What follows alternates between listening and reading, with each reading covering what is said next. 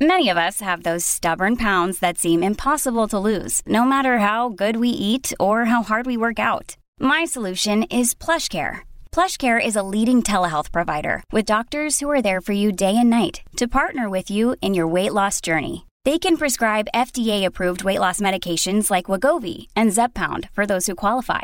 Plus, they accept most insurance plans. To get started, visit plushcare.com/weightloss. That's plushcare.com/weightloss. People should rely on the information that is going to be forthcoming over time, including today, from the Toronto Police Service about this, because they're the people that are in possession of the information that would lead to any conclusions or not about anybody involved in this. That's Mayor Tory on the matter of ISIS taking credit for the carnage along the Danforth, or at least inspiring it, perhaps being the trigger that set off this Faisal Hussein. And Mayor Tory saying that Toronto police are a more reliable source of information than ISIS, where, of course, the chief decried that there was any evidence to support that contention. Anyway, that's the early going, and yet we have a story that has shifted somewhat appreciably since the aftermath when the name was revealed. Immediately came to be this letter to the media that suggested he had suffered all kinds of mental illnesses, psychosis, depression that was untreatable, or at least against the better intentions of the family. They couldn't treat it, rein it in. We'll pick up on that as one of the talking points. There are many topics worthy of discussion on the table this afternoon. Joining us in studio, Dan Moulton, consultant at Crestview Strategy, a public affairs agency, and a former advisor in the McGuinty and Wynne governments. Danny, how you doing? I'm doing well, John. How are you? Great, and thanks for coming in. Tom Parkin, Postmedia national politics columnist with a bluntly social democratic point of view. How's Tom? Good, thank you.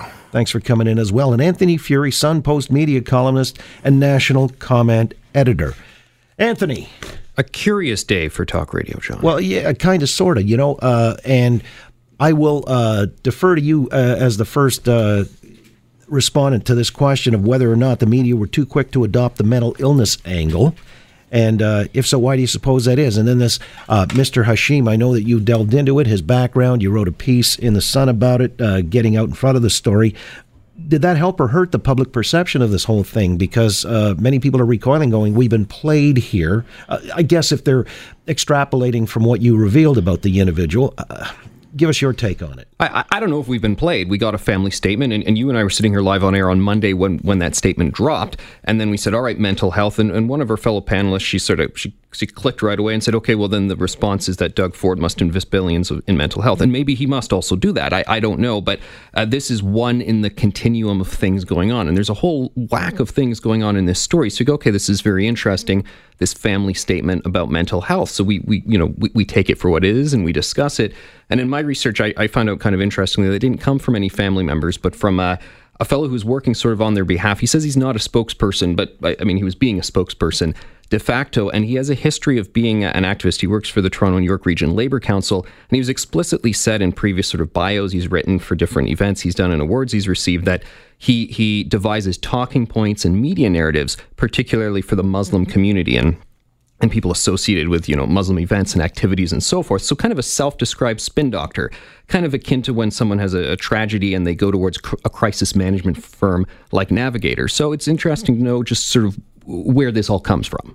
Well, Dan, do you think we're being spun here, or we were being spun in the immediate, like everybody should keep their powder dry and wait till the details emerge and we have hard evidence as to what might have motivated the individual and so on and so forth? Yeah, I've certainly seen some commentary on this over the last 24 hours, and I've certainly read Anthony's pieces and seen the reporting at the Toronto Sun. I'm not sure the value in this strand. I'm not sure why we're talking about it, to be quite frank. I don't think it's a priority. I don't think it's important. I don't think it matters to the families of the victims. I think that what's happening here seems to me like an organized effort to try and foist the mantle of Islamic terrorism on this individual, someone who's clearly deeply unstable, clearly mentally unhealthy. Well, are the two mutually exclusive? I think so, and I think that it seems to be an effort, and I certainly am seeing this with Anthony here. I don't see the value in what you're trying to do. I don't see why you are finding merit in trying to put the mantle of Islamic terrorism on this individual. When did I do that? You just did it now, and you did in your piece last night. I think this John, is a jump by the right. For talk radio, because it's good to talk about the information and the facts, and I get that my fellow panelists have worked in political parties and spin and all that stuff. I just want to talk about the facts and news. Dan's saying kind of nonsense towards me right now. No, I'm not sure what you're trying to do, though, and that's my point, right? I don't get it. I'll tell you, because I work in media. I'm going to explain. I'm going to answer the question trying to demonize a community, trying to attack someone's religion. You got to be very careful. Would you do Dan, I'm not joking. I will file a defamation and libel suit against you. I just don't get what you're trying to do. No, I seriously will, Dan. I don't get what you're trying to do. I'm not joking, Dan. I don't get what you're trying to do, though. If you make accusations, random accusations, I've written an article about this gentleman who created the family statement. Right. If you are going to somehow randomly just say... So we can talk about that. I'm talking about Islamic terrorism. There's no reference of that. If you want to make a libelous statement about me, make it firm right now, and then I will consult legal representation. I think you'd love to draw that on me right now, but I'm not going to. I'm certainly not trying to go down that route. What I'm trying to say is, look, John, you set the agenda here. I get you want to talk about this this report that Anthony released about the spin doctor, quote unquote. I don't think that this is uncommon. I think that this person has clearly a positive motive in terms of what they're trying to do, because there is an organized effort by right-wing groups in this country, by certain media outlets, to try and quickly foist this idea of Islamic terrorism in these situations, to stir up racial tension and stir up acrimony in our communities. And I think it's wrong. And so to fight back against that, like this person is doing, I think is admirable, and I think pretty typical of, if you look at the history of activism in North America. Would you say that perhaps, and again, it's speculative, but it did come out in the immediate aftermath of the name being released, the statement was there, like, the other shoe dropped immediately. He wanted to get out in front of the story before maybe people did impute other nefarious motives to the... Okay. Yeah, I think that's a positive motive, and I think it's pretty common if you look at history of any kind of activism or of movements in North America. So you're saying there's nothing wrong with what he did? Certainly not. How about you, Tom Parkin? The family did a letter. The family did a letter, and they got somebody who was an organizer in their community, who's well known for writing letters and has skills in communications to write a letter. I'm not seeing the crime in that. Yeah. But people seem to be pointing at something worse than what's going on. I don't get it. Well, I guess when you say... I think we should let the police handle this, and this undermining of the police is disturbing to me.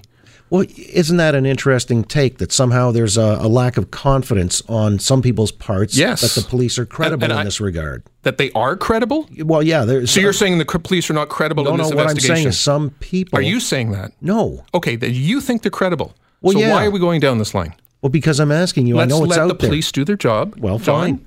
Let's let the police do their job in the professional way that they that we hope that they will. You don't appreciate that there are people out there having these discussions. I'm not interested in people, when I roll through their Twitter feed, whose inspiration is evidently Islamophobia. Yeah. I'm not interested in that at all. I'm not interested in that discussion. That's what you think is prompting this. There is I believe when I look at social media and I see the comments, I know exactly what they are, John. So, John, maybe we can talk about the news right now, because I'd love to do that rather than social media comments. I could peel through them for you, John, and see and show you the horrendous comments that are being inflamed. I have a general idea of what's taking place. Let's let the police do the job. I think this is an important topic. You look at the hate that was thrown at reporters, two reporters, one from the CBC and the other, I want to say... I think you mean me, because I was subject to a lot of hate and defamation and libel from Dan Moulton and so forth. Dan, don't smile, okay? People are doing work, and I appreciate, Tom saying he doesn't want to look at one angle or another,